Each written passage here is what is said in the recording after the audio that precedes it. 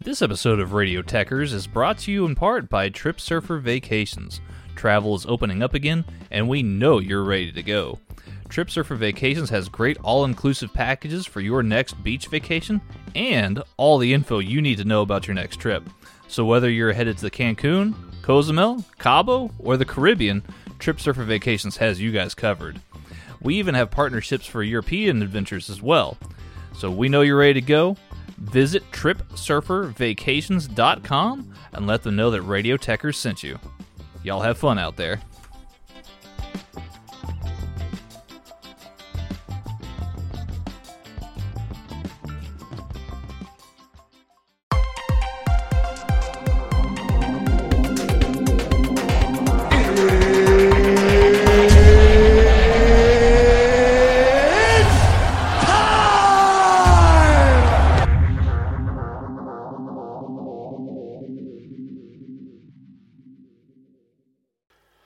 Hello everybody and welcome to another episode of the Five Rounds Podcast, the only podcast out there with the cardio for those deep water championship rounds.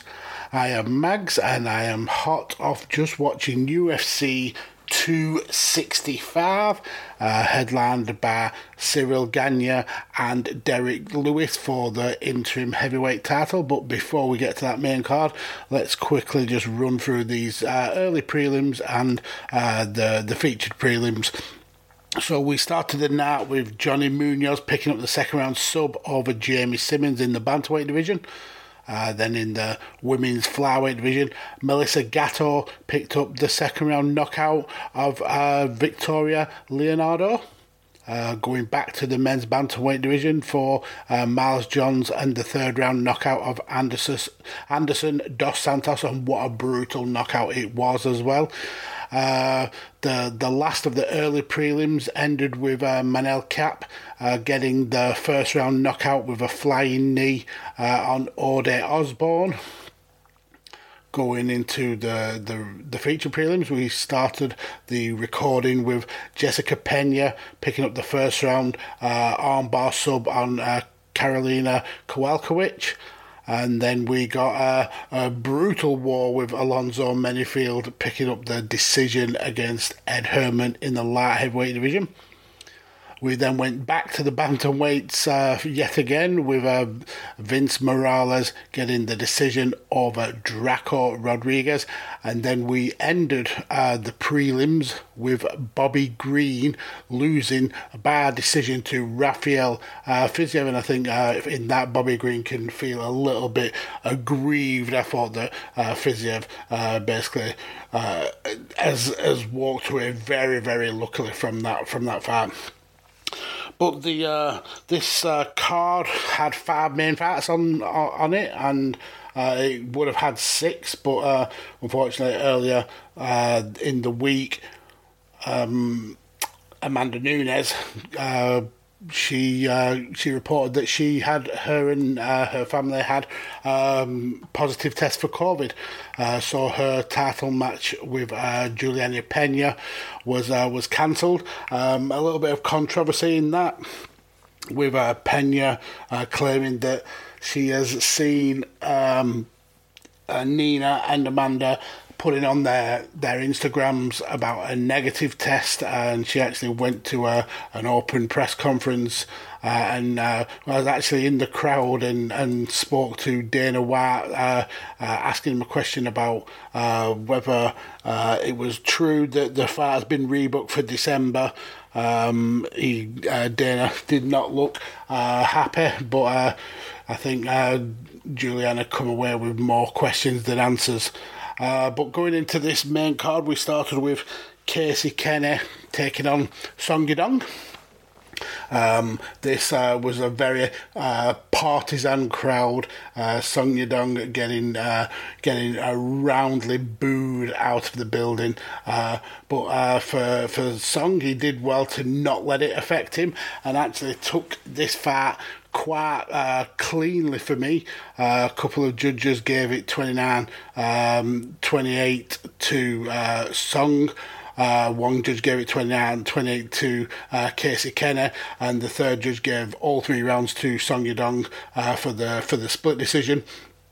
But for me, the fight was much more clean cut than that.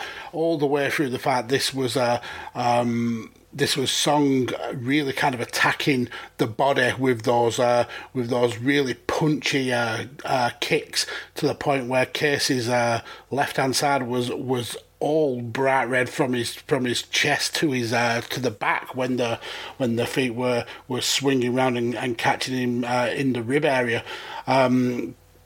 In terms of strikes, Casey Kenny did well and landed quite a few of his own, but the speed and the accuracy from Song Yudong really kind of made a difference. And by the end of the first round, you could really see how Song was punishing Casey in the ribs and in the face with a cut over the nose in the second round, and it was back to exactly the same thing. Kenny trying to gain some momentum, getting some kicks to the body, but Song was ready for it and landing bigger kicks of his own. Kenny kind of like woke up a little bit in this second round, going for more kind of different shots, but Song was just able to kind of keep that pace going up for pretty much all three rounds. There was no let up from the young Chinaman. And going into the third, there was a bit of a worry for Song at one point when he went to level change and got a knee to the face, and unfortunately Kenny wasn't able to kind of capitalise on it, and Song was able to stuff the takedowns. In fact, I think all the way through the whole fight, every takedown that Kenny went for, Song was able to sprawl and stuff before taking the fight back to the feet and started landing the shots again and really kind of tearing Casey Kenny up. And it wasn't actually until the last 10 seconds or so that Kenny was able to get a successful takedown and was able to just land some shots from the top. Unfortunately, it was very much too little too late, and Song Yudong was able to pick off the split decision victory. So then going into the second fight on the main card here in the women's strawweight division this time, Angela Hill trying to break the record of Joanna Jędrzejczyk for the most amount of octagon time in this strawweights division, and she was also trying to get a win back over someone who gave her first ever loss in the UFC, Tecia Torres. Unfortunately for Angela, she just was not able to at all, getting pretty much dominated in the whole of this fight. Torres was just quicker, stronger, faster, more accurate, and more dynamic and mixed with the shots that she was taking, able to really kind of mix up with the kicks and then the 1-2 jabs and then landing the takedowns as well. Hill was good in the first round in sprawling against those takedowns, but in terms of the shots, she just wasn't able to get enough of her work off compared to Torres, who was using that really good accuracy to put Angela Hill on the back foot. Going into the second, and it's a lot of the same thing with Tecia Torres taking the impetus with kicks, and as Angela tries to get in and start doing some dirty boxing, Torres is able to really do well and counter that. There was a point pretty early on in the second round where Tecia Torres throws a kick and Angela Hill is able to catch it and land a big shot, but unfortunately there was just not enough capitalising on that from Angela, and Tecia is able to land a few punches of her own and basically get the clinch, get pressed up against the fence and start scoring shots in the clinch. Going into the third round, and again, as with the first two, Tecia Torres is taking the lead. She's opening the round with kicks to the body. Hill fires back, only to be attacked with low kicks. Hill uses her strength to try and push Torres up against the fence, and is unable to really kind of keep that pressure on, and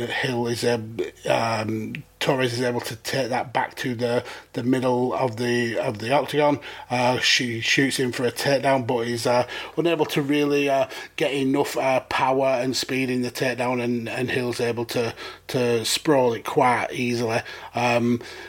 Torres kind of started to get a little bit more cocky and confident, trying a spinning elbow, bit of a Judas effect, but unfortunately wasn't able to land, and Hill gives her a little bit of a what for from that with a kick and a couple of punches. That didn't really kind of put Tecia Torres off though, and she attempts another spinning elbow, which again doesn't land, and Hill's able to score a clinch from it.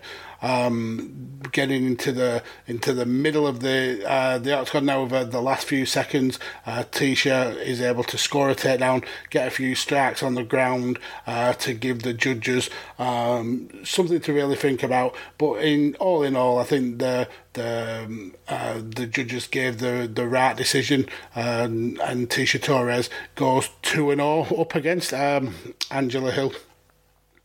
So going into the third fight on the card, and for me, one of the fights that I was looking forward to the most, Michael Chiesa and Vicente Luque, both fighters looking to stake a claim for a potential welterweight title matchup against Kamaru Usman.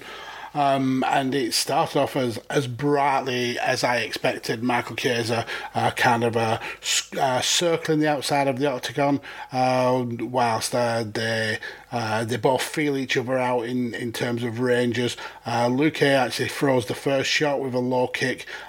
Chiesa easily avoids and circles away. He lands a good left of his own, and he's really starting to try and fire those 1-2s in and outs to keep Vicente Luque guessing. He lands a good combination shot which opens a cut under Luque's left eye, and then Luque fires back with a right hand that knocks Chiesa to the ground. Chiesa back on his feet instantly though, and then goes for the takedown, going for the rear naked choke. Luque is able to fend that off. Chiesa though doesn't give up and ends up kind of putting himself in a little bit of danger, and then Luque reverses the position and locks in a Darce choke.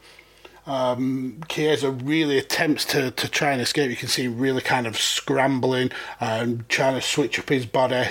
But unfortunately, this choke was in tight, and everything that Michael Chiesa was doing just tightened and cinched that choke up even more. He was not able to get out of it, and he taps for the first round victory for Vicente Luque, who straight after his win decides to call out the champion. And I mean, I would not argue with wanting to see that fight. That's a very interesting fight for me. So yeah, good win there for Vicente Luque. Into the co-main event now, and it's two legends of the bantamweight division, Jose Aldo taking on Pedro Munoz, and I have no kind of no bones about it. I have predicted Jose Aldo's downfall for quite a while now. I think after the 3-fight loss streak that he went on, I think not just me but many in the MMA community thought that this was the end for Jose Aldo, that he was kind of like winding his career down. But after picking up the victory early this year and then going into this fight against Pedro Munoz, it was a lot of the Jose Aldo of old, the Jose Aldo that dominated the featherweight division for so long. Quick with his jabs and quite sparing with the leg kicks that he's so well known for. At least in the first couple of rounds, there wasn't as many of those kind of punishing leg kicks that he uses to great effect. And fair play to Pedro Munoz as well. He gave as good as he got. This was very much a chess match of a battle. Jose landing hard shots to the body, and every time that Jose threw something, Pedro fired back with a shot of his own. Whether that was a high kick or whether it was punches to the body or jabs to the face.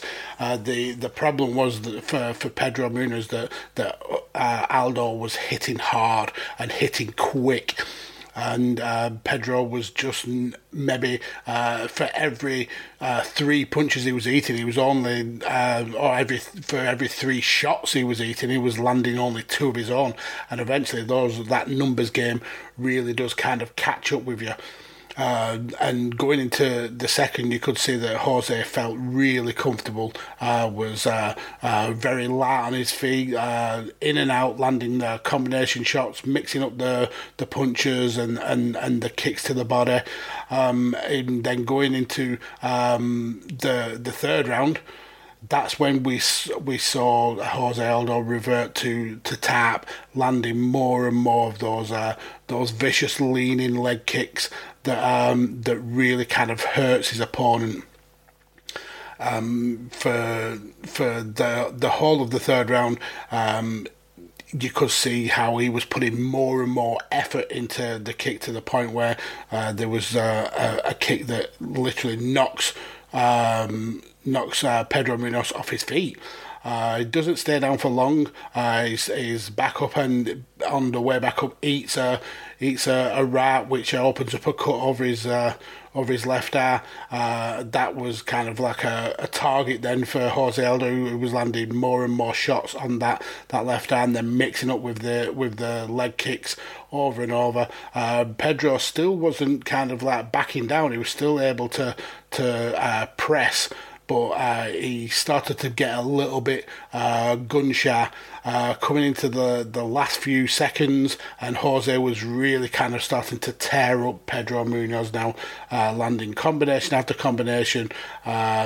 Unfortunately, the buzzer went to signify this was going to the judges, and yet again the judges giving it unanimously to Jose Aldo, who's really kind of returned to form after that 3-fight loss streak, and he said he wants another run at being champion. So yeah, it's going to be interesting to see how this shows in the rankings of where Jose is going to be, especially after he was soundly outclassed in the title fight that he probably shouldn't have got, but now he's got more kind of experience under his belt here at bantamweight. Who knows how this division's going to lie once we get Aljamain Sterling and Petr Yan back at in the title picture. Can Jose kind of sit back and wait to see how the dust settles there? Who knows? But it's going to be interesting to watch. So definitely keep your eyes peeled on that.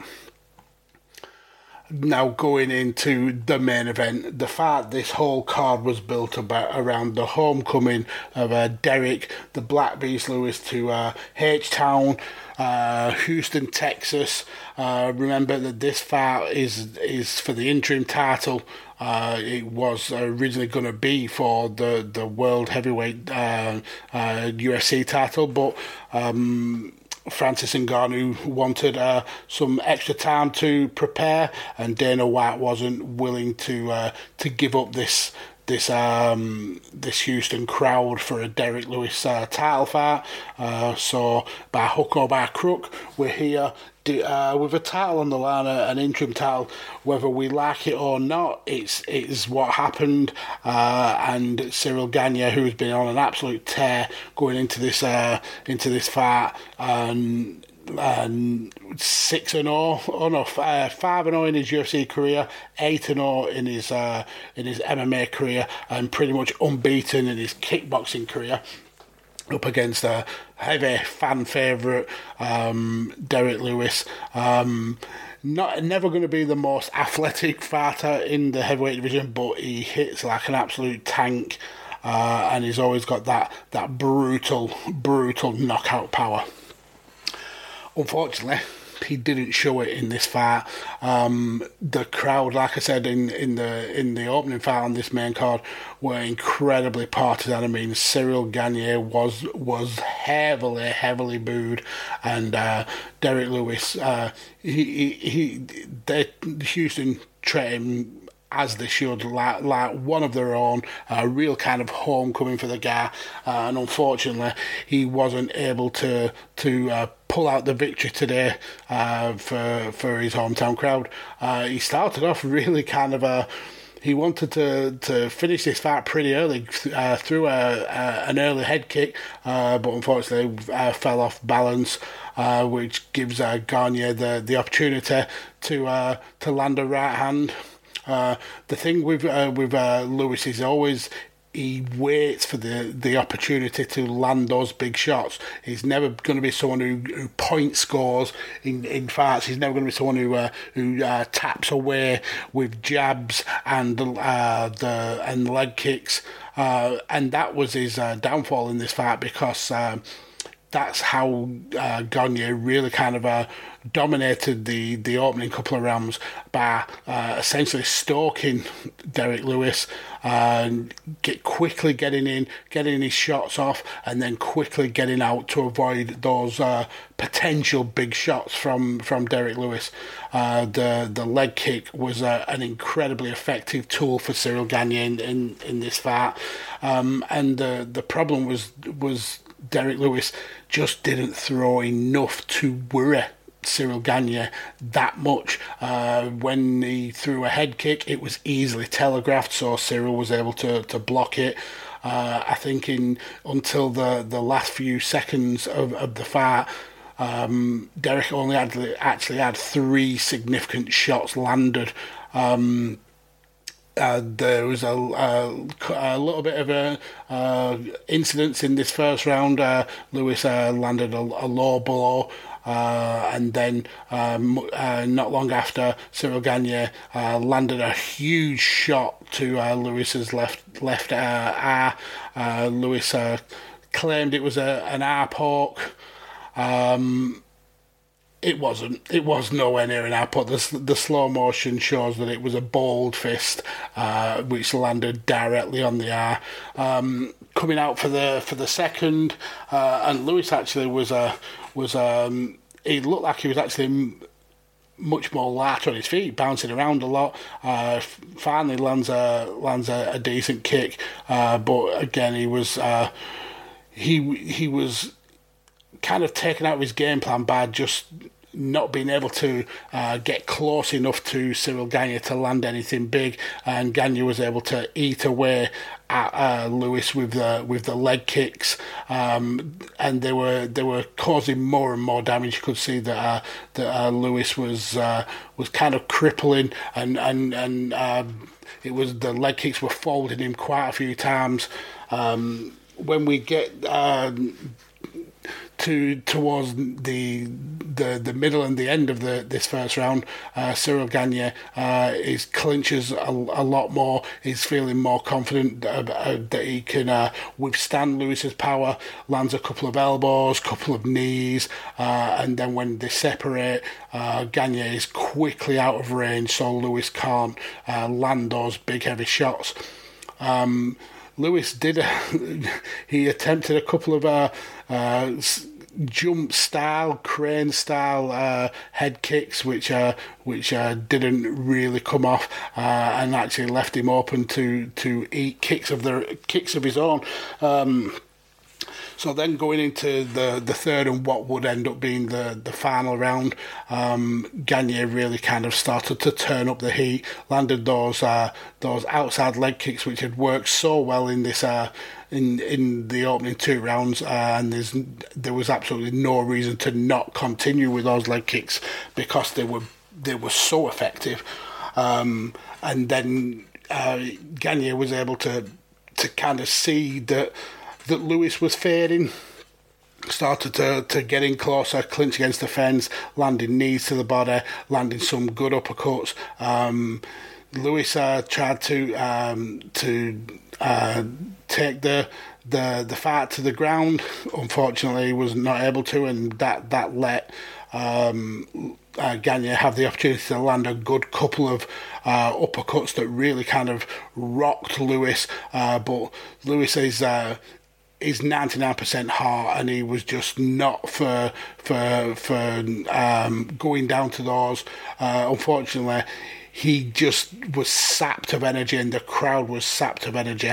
And Cyril Gagné saw that Lewis was fading and was starting to pour on the strikes now, really kind of going into a slugging fest with Lewis. Lewis ends up eating a punch that sends him down to his knees.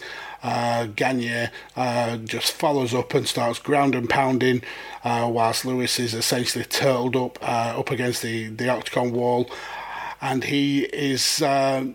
The referee, Dan Mergata, calls a stoppage, and the crowd fell deathly silent, and we have a new interim world heavyweight champion in the UFC. So we're going to eventually see Cyril Gagné taking on Francis Ngannou, the battle of the French native fighters. That's going to be a really interesting fight. Both really good with kickboxing, and both hit like absolute trucks. So that's going to be a really good fight to watch if the UFC can sort out the issues with fighter pair that seems to be plaguing them recently. So yeah, that's all done bar the shouting for UFC 265. A really interesting card with a good end to the main event. Unfortunately for the hometown boy, he was just not able to pull off the victory. But there's no UFC event next week. We get a week's break. Thank the Lord, because it's been absolutely just a long slog with UFC, so it'd be cool to have a little bit of a refresher. But when we do come back, we've got a middleweight bout with Jared Cannonier taking on Kelvin Gastelum, so that'll be an interesting fight to watch in the tail end of August. So yeah, definitely tune in for that. But just because there's no UFC event doesn't mean there won't be any far rounds content. You know that we always bring the content, UFC event or not. So definitely tune in next week to see what Carlos and if Carlos is available, to see what content we bring out. But thank you all for listening along. I'd like to to draw your attention to our amazing networks who give us this platform to bring you this content week in, week out. So that's the guys over at Visionaries Global Media, the guys here at Radio Techers, and the amazing team over at The Chair Shot. Definitely go and give those people a follow. Go and check out the amazing content that they all put out. It's a real honour to work with these teams on a weekly basis, and they push us here at 5 Rounds to be better content providers for you. So I hope that you enjoyed, and I will speak to you all again very, very soon.